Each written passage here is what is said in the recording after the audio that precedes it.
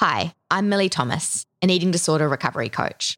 We've created this podcast to raise awareness about all types of eating disorders and help dispel some of the many myths and stigma that unfortunately still surround them. It's hard for me to pinpoint where and when my eating disorder began. It feels like it's like a drug. You know it's bad because you know like this is hurting me, but it somehow makes you feel like you're doing something right. He just couldn't sense that I was hopeless. You get to that point where you just don't know what to do. This is the End Eating Disorders podcast, brought to you by Lockaway Self Storage and Podspot. I began rereading my diaries, and actually it enabled me to grieve for the little girl that got horribly lost, and I just wanted to take her hand and help her get out of that terribly dark forest that she was lost in for so many years. You're enough, you're more than enough, and you will always be enough. My eating disorder started at 7. It's been a long and at times slow process. The eating disorder's in charge, and your daughter's not there. There is hope at ended.org.au. Hi everyone, welcome back to the podcast. Today I have the amazing Sandy Lowe joining me. Now Sandy is based in Germany where she works as a talent scout in the international fashion industry. And she also runs Brown Skin Mermaids, which is a not-for-profit organisation that offers free, safe spaces and empowerment workshops for young Black girls in Germany. Sandy is going to share with us her journey with anorexia and bulimia and how racial trauma has impacted her mental health. Thank you so much for joining me, Sandy. Thank you so much for having me today and giving me this platform. I'd like to begin with you giving our listeners an insight into your own eating disorder journey. Well, my eating disorder started at 15, as far as I can remember, that I really had these like anorexic thoughts and started to actually practice some of the symptoms that I've developed. But I'm pretty sure that I had been struggling with depression before, like since I can remember, that I've been basically a very fat child, if that makes sense. I mean, now looking back, I didn't feel that way when I was that young, but looking back, I think my problem started much earlier. But with the eating disorder, it was definitely at like the summer 15, going 16, that I started with anorexic behaviors. Yeah, and then later on, I think once I moved out on my own, which was at 17. So after 2 years was when it really got really bad. And I went to South Africa for a few months after school because I didn't know what I wanted to do, what I wanted to, study or which job I wanted to do. So I went to South Africa for a while. And that's actually where it got worse because I had no plan for my life. I didn't know who I was, who I wanted to be. So actually the eating disorder then was really what kept me, busy and what kept me going through these times. And from there, I think 18, 19 actually was when I developed bulimia because I've been starving myself for so long that I would just start to binge and develop bulimia for 6, 7 years of my life. Yeah. And then when did the bulimia end? Well, I wouldn't say that it has 100% ended in that sense, but it's definitely looking back to where I was, 3 years ago or 5 years ago. My life is, has changed completely in so many ways that I would never think that I could live my life as I do right now. So I'd learned that I will never, I may not love myself every single day and I don't have to, and that's fine. But as I said, just looking back and realizing the progress that I've made is definitely, I'm proud of that, honestly, because I didn't think that I could, really turn in that way. And but doing the past 2 years, I definitely got so much better.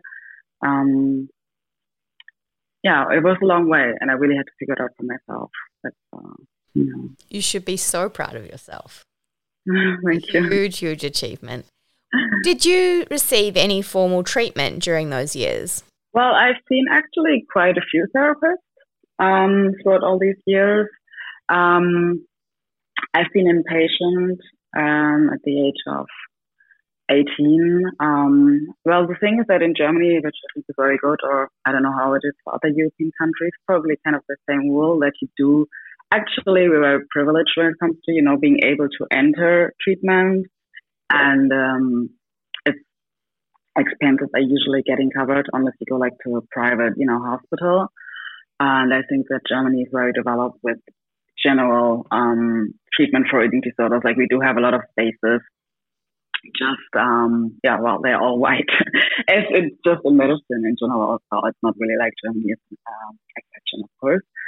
But I received treatment, yes, and I've tried therapists. Even I think 2 years ago, or before the whole lockdown happened for the first time, was when I went to see a therapist again. Not particularly for my eating disorder, but just because I felt like there was so much still, that I felt like I could work on, and just, looking back on all these years that I've spent with my eating disorder, that it was good to reflect and maybe not do it like all alone. And I really had issues to, find a therapist for me. Actually, after I think 6 months where we had breaks, I spoke with her as well, because my issue with treatment was that wherever I went, I just didn't feel like I was understood. That a lot of problems that I had that when I was younger I couldn't even name myself were just not recognized.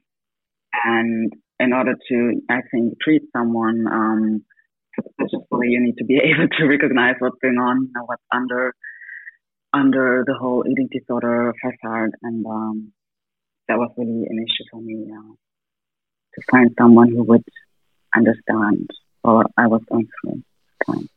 I think it's one of the most important things when trying to find a treatment team is that therapeutic connection, and is that level of understanding and empathy. And even if, they don't understand completely, their willingness to do their own research, reading around different things so that they can gain as much of an understanding as possible about the things that you've been through and situations, so that they can help you through.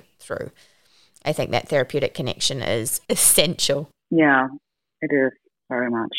I mean, I've been also gaslighted a lot by therapists, especially when it comes to like your racial experiences, not even going to like particular situations or talking about, the system in Germany, just like my personal experience with like small things that happened to me in school or how I felt growing up. It was always like, well, I don't think it's really what this is about or what we're here for, just refusing to see the connection between the potential, the potential of danger of developing an eating disorder or any mental illness due to racial trauma. I mean, it's something that's just not being spoken about a lot. I think maybe also not, researched enough until today. Maybe, I mean, it's not really, there are no books about, it's really just mainly people speaking about their own experience. And I think now, maybe with social media, the message is a bit more clear. There's a bit more information, but it's not comparable to like, there's no statistic, it's not comparable to what we have from like white medicine and white psychologists, what they've wrote down about eating disorders. So you always feel, or I always felt like, well, I cannot prove that it's true because I don't have the statistics that other people have. I cannot prove that there is an issue with, for example, suicide, and that a lot of Black teens end up taking their own life because of racism. I cannot speak about it because I can't prove it. You know what I mean? That's what I saw for a long time. Like my own feelings also were not valid enough in my head because there is no statistic about eating disorders due to like identification problems or, just, racial experience. So actually I needed a long time, probably like 6 years myself to see the link because I didn't know either, So I didn't have that information. Yeah. What did it feel like for you when you were in the midst, in the real depths of your eating disorder? How would you describe it to someone? I think that eating disorder, especially bulimia, for me, bulimia was always the worst eating disorder because I, coming from like very strict anorexia, I've lost all the control over everything. That's how I felt. So I think that was definitely during that time when my bulimia has been really present for the first time. I think that was like my lowest point from like mentally, I felt like the lowest. And it was just a very lonely time, it's like a secret disease. And I was still working a job, that time a different job, but I still had to like function, and get up every day and just pretend that everything is all right. And every single person around me thought that everything was all right because I've gained weight after, anorexia. I've looked better. And I think for me, that was the worst time of my life when just still people believing you're doing great because you look better. And that for me, I've never felt that low ever before, not with anorexia, not with any other issue. Like that was the lowest point. And everyone thought it wasn't because I've gained weight. So yeah, that was a very horrible time to a point where I just didn't know if I was, wanted to actually continue to like live my life or, I really had to make the decision for myself. I want to go on or, not, because it's a very, very lonely, situation to be in, Yeah. So I think it was a dark time. It was very lonely. Just, I don't know. I didn't feel a lot. Just very tired. And I think this is the thing, because we're not nourished, there isn't a lot to feel other than, as you say, it's lonely, it's miserable, feels like Groundhog Day, and being misunderstood is just really, really hard, especially with that sort of perception that's still out there, unfortunately, around, oh, look, you're looking so much better and therefore you must be better. And it's incredibly, incredibly damaging when you're still often, sometimes, when someone's weight restoring, what looks to the outside world as being better, quotation marks, can often mean that their head is raging stronger than ever before. And people just don't understand that. Yeah, this is exactly how it was for me as well.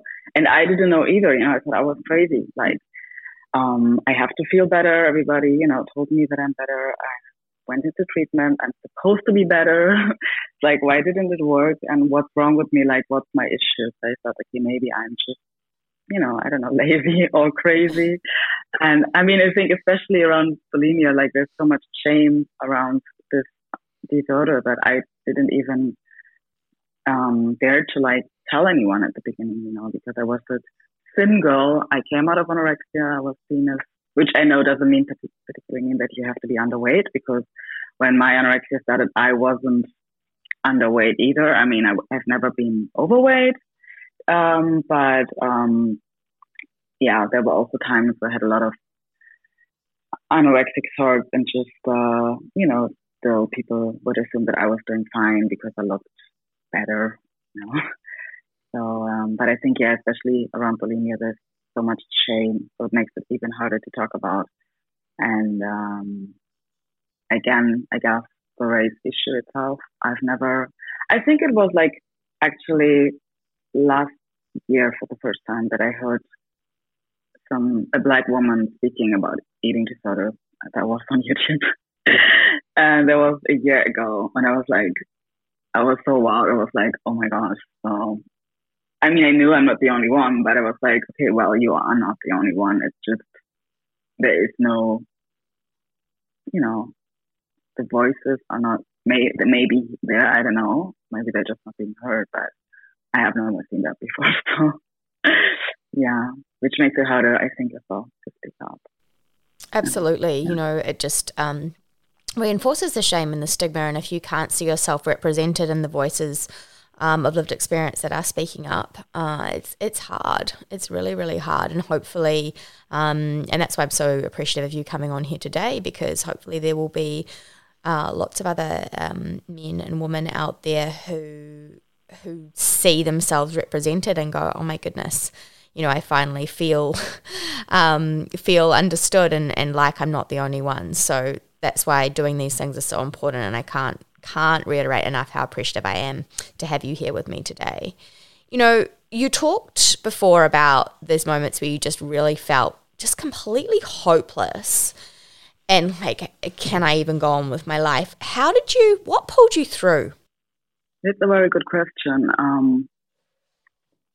I think just, the thought of that you can always go back, that makes sense. Like you can always go back to your darkest point. What helped me is just to really realize, I don't know, if it's as stupid as it may sound to someone who is healthy, is that I'm not forced to be in this world, I'm not forced to recover. If I do this, I'm doing this for myself, nobody else. And, this is my life, and I don't want to throw my life away because of some illness. And I think it's just something that I realized that, okay, you only have one life. And before that, I used to feel that I have to get better in order to function for other people. And once I realized that this is my thing, I went through this. So I can take up all the credit of my own life and just recover for myself. I think that was really like helped me to just think of, doing it for myself and appreciate myself enough to, not end my life at like 23. I think was the biggest motivation. And I mean, right now, these days, I'm very, very happy to be alive, and that I choose the right thing to do. And and I just think the sort of, that you can always go back is kind of like made me feel safer. I've never felt the desire to, go back to that point, but just like, you can go back. You should try. At least you have to try. You have to try life, and so I think that's just I told myself exactly the same thing. I was like, for goodness sake, give it a go. You can go running back to it if that's what you really want to do. Maybe it's worth trying to everybody, telling how great life can be. Maybe I should give it a try. Just maybe I should. Yeah. Have you come to a place of acceptance now with your body? I think, I mean, I'm very tall. I used to always have issues also with my height, or I was too tall, and then, a bit too much of everything in that sense. But I think that these days, especially in the throughout the last 12 months, I accepted my body in that way that, I mean, I think I still have work to do mentally, and just in general, I'm not afraid of my body changing anymore as much as I used to be. Like, I'm not freaking out if it's like recently I've been on a vacation, and it was just one of the best vacations that I ever had without actually being, the gym were closed. Gyms were closed due to corona restrictions, and I didn't care. That was new to me, and I was just like, okay, well, it's not always about, having the control over, if you should work out or eat healthy while you're away. It's just, that was just another realization that how far I've came with my thoughts and how,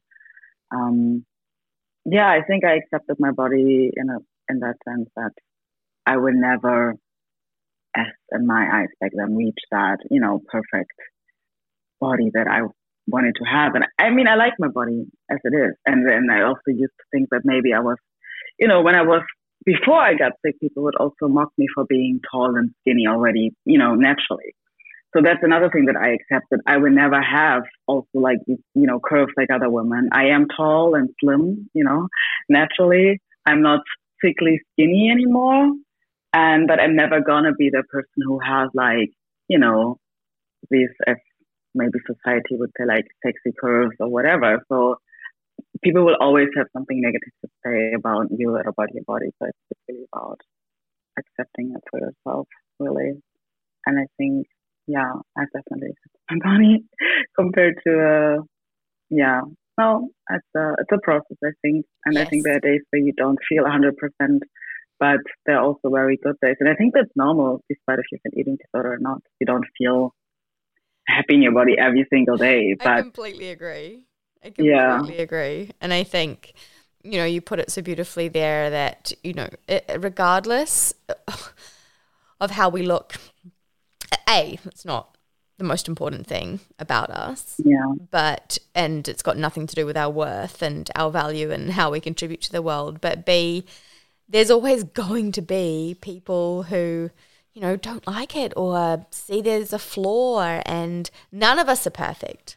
We're all these, we're just, our imperfect, wonderful selves going about in this crazy wild world trying to do the best that we can. And it's not about chasing after perfection. It's about, embracing yourself, body, mind, and soul, and just letting yourself be rather than trying to manipulate things to make yourself into something that you're not. Exactly. Now, how have you navigated working in the fashion industry, whilst being in recovery? Has that been triggering? Yes, very much.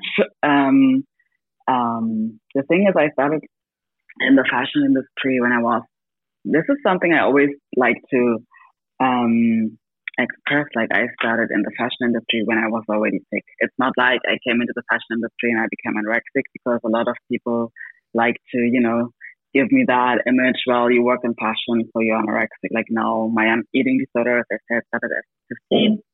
And I started working in fashion already at like 18, 19, like especially in talent scouting, because, as I said, it was just something I've been thrown into, and it worked very well for me. It was a good opportunity, especially with my eating disorder, because I was working from home. I couldn't see myself working in an office at that point and doing like a regular job from 9 to 5. I could never have done that. So in that sense, it kind of saved my life, saved my income. If I look back, I would have never been able to do something more, strict and more with a regular schedule. So working free definitely was saved my income. But yeah, working in fashion, I mean, these days I'm not triggered by it at all, because I look, you have to judge girls and women. I only work with girls in fashion by their appearance, by their bodies. But for me, it's just something that I can completely separate. I do not compare myself to, any model or whatever, especially as these girls are so young. And it's more for me being surrounded by the people from like behind the scenes, especially when I wasn't doing so well, and people would just continue to compliment me on how great I looked. And I was like, I remember one day in Paris, I was like, I think 3 years ago or something. And I just got off a Zoom therapy session in the morning before I went into the office. And I was just not doing great that week. I wasn't doing great. I've also lost weight, and I just got off a therapy session feeling really, really alone with my thoughts again, and just not a good day. And I went into the office, and somebody opened their arms and said, "Honey, you look so amazing. What did you do?" Like, it's just, people are really, that's just how the fashion industry is. It's a very superficial industry, obviously. It's very, being skinny. And again, being skinny has definitely helped me in that sense that it's also racist industry. I don't think I would have been in the position that I have been and been able to work with the kind of people that I have worked throughout my time in the fashion industry as a Black girl if it wasn't also for like thin privilege. Definitely not. If I was short and curvy and maybe even like dark skin, I would have never ever have worked with most of the people that I work with. That's what I believe. Yeah, it can be very triggering, but for me, it's just, and that's something that's very important to me that I've realized for the last, especially during the lockdown. It's a tool, it's a tool for me. I do not stand with like these beliefs that most of these people have, and I've cut myself off completely emotionally from this industry and from my job, if that makes sense. It's a tool. I realized that without this job, for example, I wouldn't be able to do brown skin memories because obviously you do need an investment, you do need money to do this kind of project. So I wouldn't be able to do that. Like that's the motivation to keep up with that. As well as, I work a lot with like African clients and agencies in Africa, which helps me, like as my dad is from Africa, just, being able to, at least bring more representation into the fashion industry in that sense, because I definitely see these girls different than like a white collar. I'm more sort of trying to bring in like Black girls into the fashion industry, so that's also good motivation and something positive that I can get out of it. So yeah, I don't let these triggers get too much to me anymore. But during the years, of course, it was hard, and I've always felt like, well, you cannot go in recovery and at the same time work in fashion, and it just doesn't add up. Like, but of course you can. I mean, I'm not my job. You know what I mean? It's, as I said, it's a tool. I think there's so many triggers in the world, but yeah, especially in fashion, for sure. Because the fashion industry is the way it is. I think that now when I talk to friends who do not work in fashion, they're also, oh, but lots of things are changing, no? Like the bodies are more diverse and it's, all sizes. I'm like, well, seems to work with the advertising inside. Nothing is really changing, It's the same rules. It's just a trend now to have maybe a plus size, as they say, girl, or since last year to have Black girls all over. For me, it's already way too much because it just feels fake. I'd rather go back to all white. There's this overloaded, fake diversity that's like coming in. It's just too much to have one fashion show with 30 Black girls. It just doesn't feel real to me because a year ago we had one in a show. So it's a trend. I think it's a trend to accept in fashion, to accept Black girls, to accept trans girls, to accept plus size girls, but that's not really, from my experience, what most of these people personally believe. It's just selling itself really well right now, and that's another story, But do you sort of feel it's tokenistic in a way? Yeah, for sure, definitely, of course. I mean, especially due to social media, and I think especially since like last summer when I experienced it, performative Black Lives Matter, especially in fashion, wave came through. I mean, Black Lives Matter as an organization has been here, I don't know, for like the past 8 years. So it's not like something new, but the fashion industry and social media in general, I mean, it's not a bad thing that it's been pushed, of course. But just from some sides and some organizations, it doesn't feel real. If you go on Blackout Tuesday and then on Wednesday you're back to normal. Doesn't really make a lot of sense. So but I think from that period, from that summer, as this movement has been so present on social media, a lot of companies, like especially in fashion, would just use it to be inspired by, to like, keep this trend up in their castings and in their, performative activism, as I feel. Yeah. It's so interesting to get your insights on that, and I think you're right that unless you're working there behind the scenes and you're also, part of that, and you're Black and you're there and you're experiencing it, it's all very easy for people to make judgments from the outside looking in, but it's very, very different when you're actually in the thick of it. So thank you for sharing that. I think it's really enlightening. Yeah, I think especially for companies, I mean, in all fields, but especially in fashion, it's easy to perform on social media that you're diverse and that you book Black models. But if you, for example, then have a company with, let's say, 200 or 300 employees, like in the fashion industry, if you're some big fashion house or whatever, and you don't have a single Black employee, you already have the answer. And this is how most of houses look like. You know, there are no Black people behind the scenes. Only, I mean, for the most part, only, you know, in the talent to give that image that you're diverse, but behind the scenes, you're all white, so it doesn't really add up from your side, you know. Mm.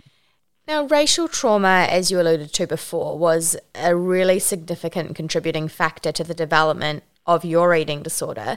Can you talk to me some more about that and explain to me how that came about? Well, as far as I can remember, it's just since I have been a little girl, I think already at the age of 9, or 8 years old, I just felt like, I don't know, I just didn't belong. And I've grown up in a very white environment in a smaller town, and I was the only Black girl in my class, in my kindergarten.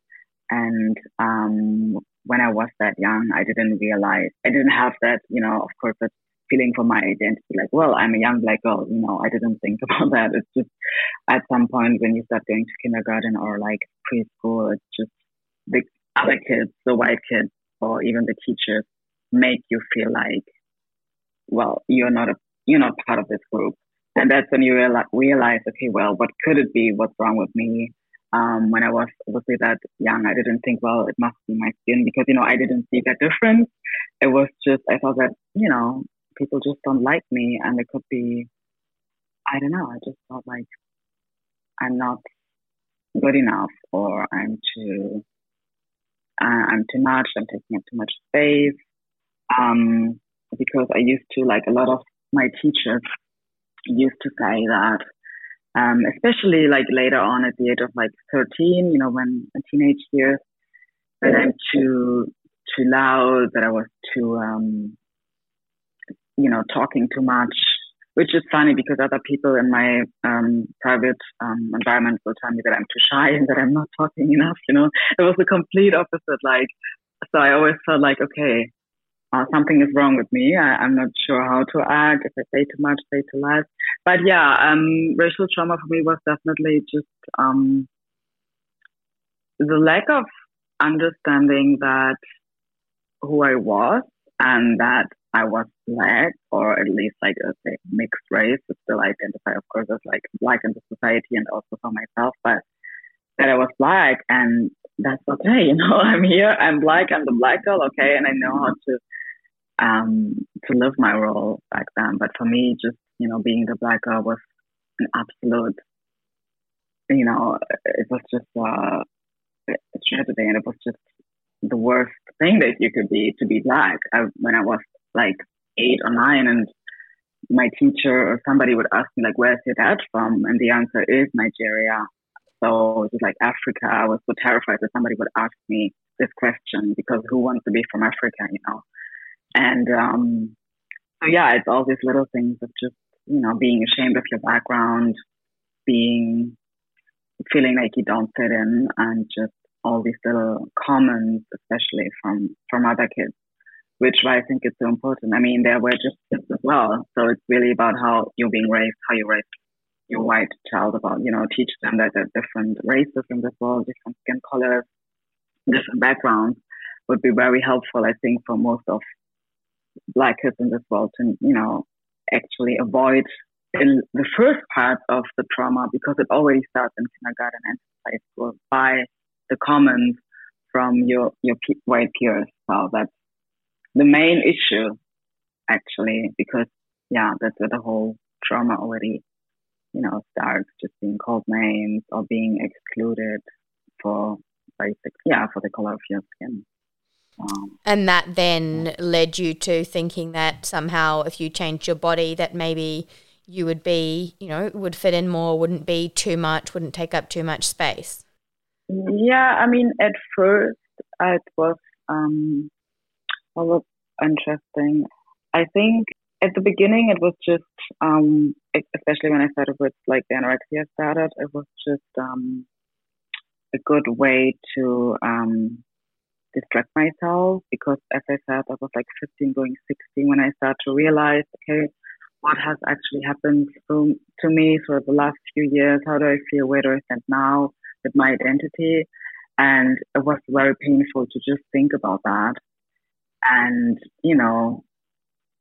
anorexia really helped me to just numb myself and not have to, to just avoid this issue for a very, very long time. And then as it started, I was just, that wasn't the plan, but I got this new identity throughout the time of the thin girl. I was the skinny girl. I was no longer the black girl because I used to be the black girl all the time.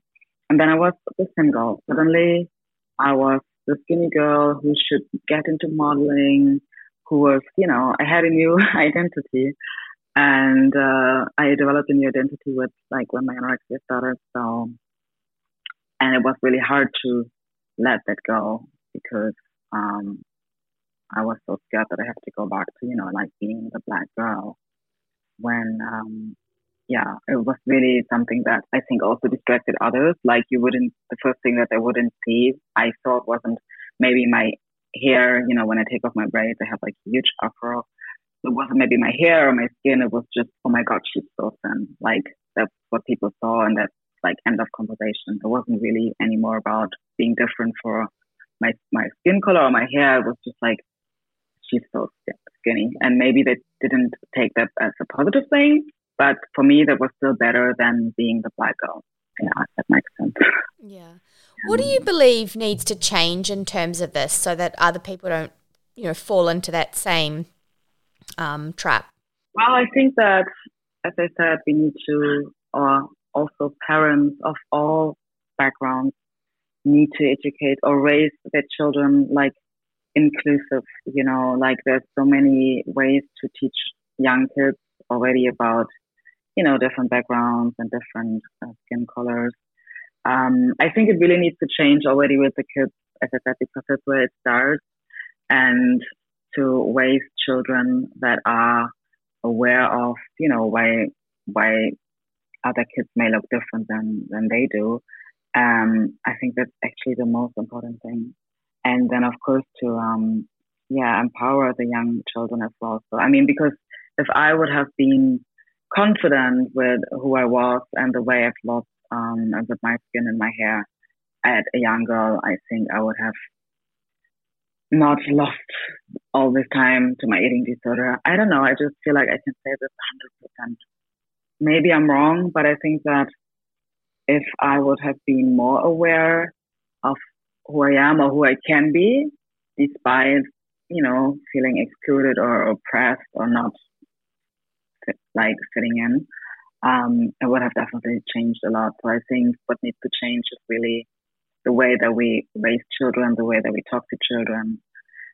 School programs all over the world need to happen. We don't have this, lesson of Black history anywhere in the world. I think maybe in America it's there starts a tiny little bit, but even there, Black white parents still have the opportunity to say, well, I don't want my white kid to get involved with Black history. So it's not really it's not really a present topic anywhere in schools or in kindergarten. I think it just needs to we need to talk about this, and we need to not just close our eyes and be like, well, I don't see color, all kids are the same. They are not, obviously.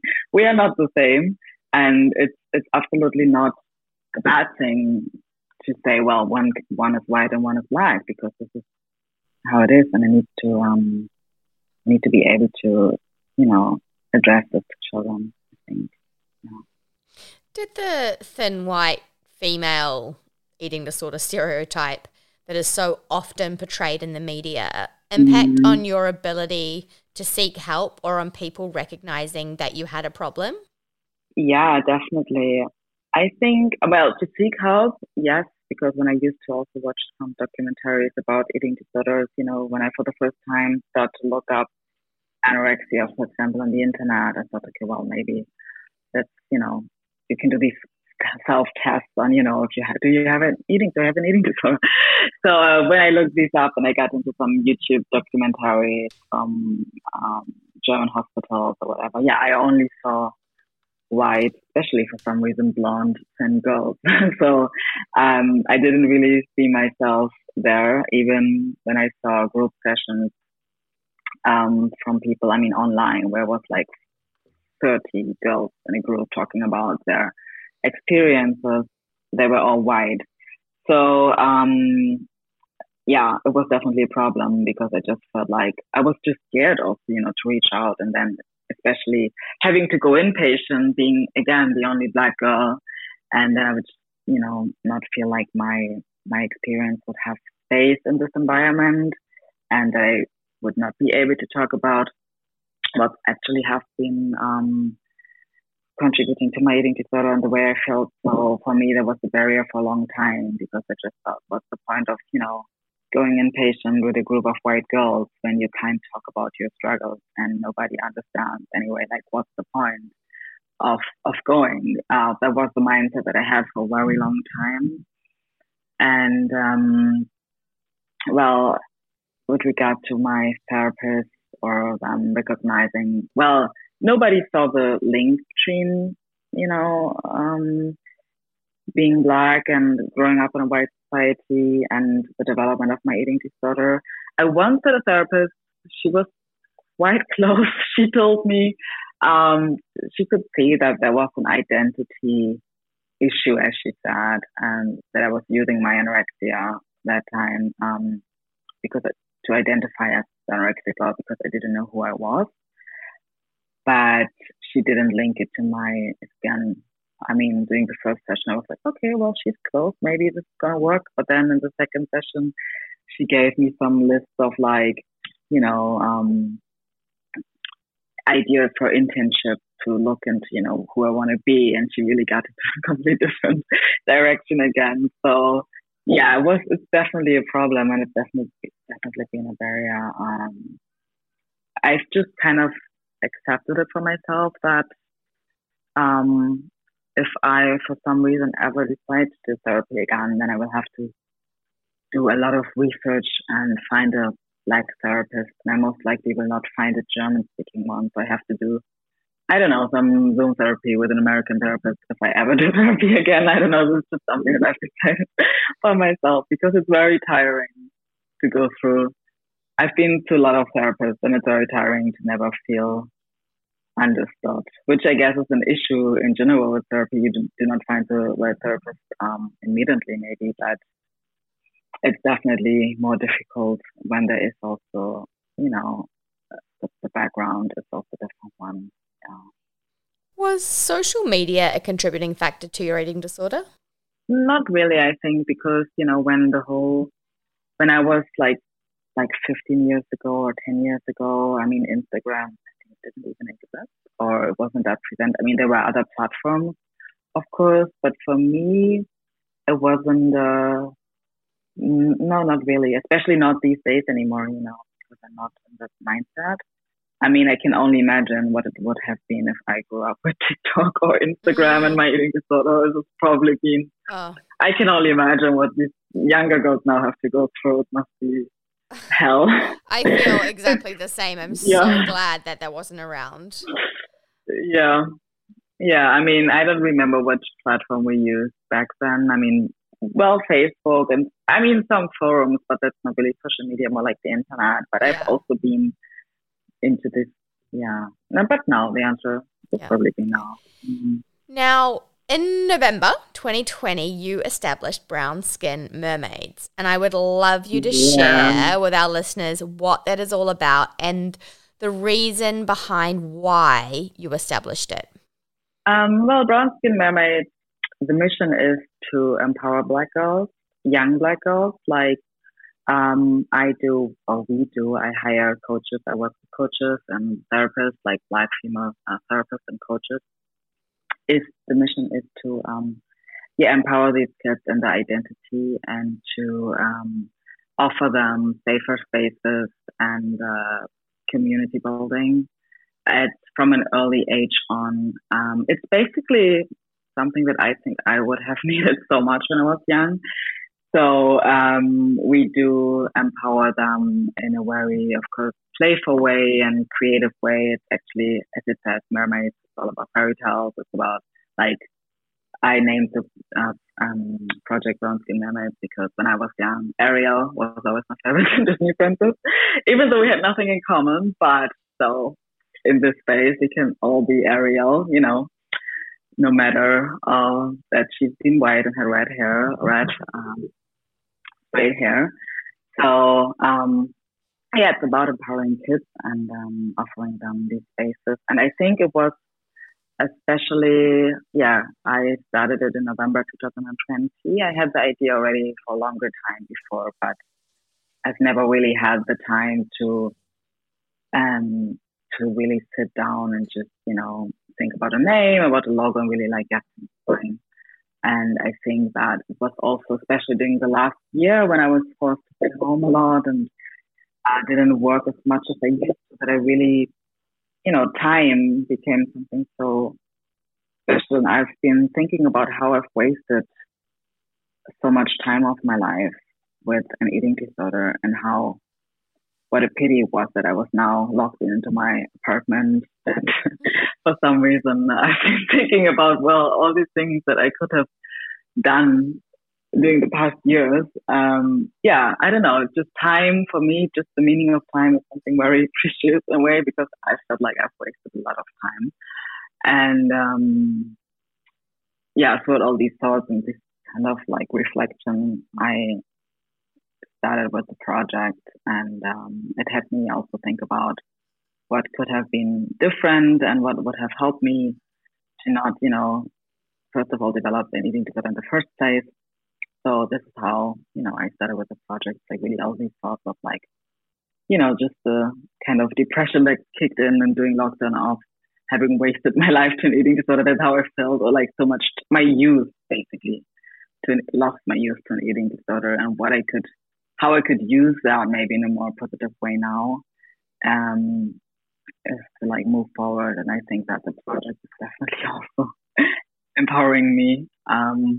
It's a good way to just, feel like maybe I can give back from what I've learned, from what I've realized for myself, through all this. And it's going very well. I'm very happy of, in Germany, how, I don't want to say big it became, but the feedback that I got and the support I have from most people is really amazing. So I'm really happy that it's there, because there are basically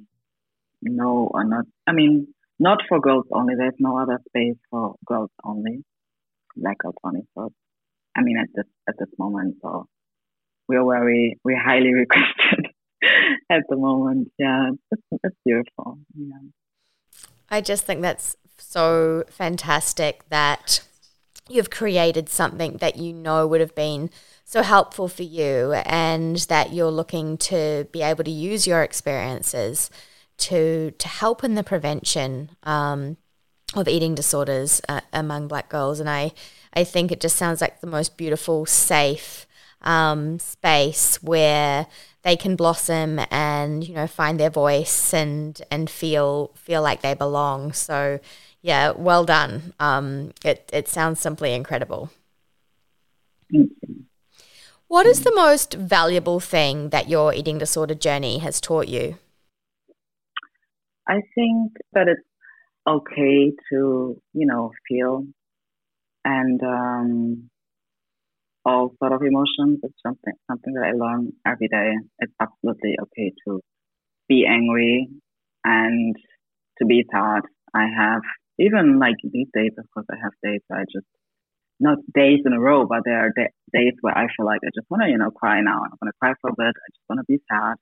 I may not know the reason, but it's okay to just, feel your emotions. And you do not have to numb yourself. You do not have to function and be, pretend. Give people this perfect image of you being happy and having everything under control. And because it's not, you don't know what's happening behind closed doors in general. So it's like there is no reason to just try to uphold this image of like picture perfect life or families or whatever. So for me, that's the most important thing that I've learned is definitely that it's okay to be angry and to just feel whatever I want to feel. And something that maybe a small thing to somebody else can be a big deal to me, and I can be angry about it, talk about it. That's a very important progress for me because I used to numb my feelings a lot with my eating disorder. Let those feelings flow. Perfectly allowed. Yeah, it's very important. In your opinion, what are the best ways people can support someone who is going through an eating disorder? It is important, especially I think if you're a family member or like a parent or someone close, to read up about eating disorders as well, like how eating disorders work. That it's not about like educate yourself. If you know for a fact that somebody's struggling, somebody that you're close to, somebody that you love is struggling with an eating disorder, educate yourself around the topic to understand, for example, that it's not about weight, it's not about looks, and just because a person may look healthy, it doesn't mean the person is doing so much better. So that's very important, I think, to develop an understanding about eating disorders as illnesses, like in general, because it's not the job of the sick person to educate you around these issues. But I think, but as for support, I think just let them know that they're not alone. But I think also maybe, I mean, for me it was hard when people would like put too much pressure on me or ask me too many questions, and just like leave them space. Just tell them you're here. They can come if they want to talk to you, but don't pressure them and don't try to I don't know, just get into their, because an eating disorder I think can also be a safe space, if that makes sense for yourself, and you're just so isolated at some point. And for me, I was so isolated for a while that every person that was trying to reach out to me, it felt like a huge attack because it was just overdone, it was overwhelming. It's easier to just let people know that they can reach out to you if they feel like talking. That's what I think is more helpful than, just checking in on somebody every hour and every day. It can be very overwhelming. I feel it's just too much. Yeah. So really just say, That's such good advice. And finally, what words of wisdom would you like to leave our listeners with, especially those who are still in the midst of their eating disorders, getting up every day, facing recovery, doing their best, but they're tired, they're battle weary, and what words of wisdom would you like to leave them with? Well, what helped me is just to, just remember that it's always, it sounds so cliche and cheesy, but it's always a brighter time, and there's always, better times are always, there is hope, as you say, like there is hope for a light and at the end of the tunnel, and it is hard, but it won't feel like this forever.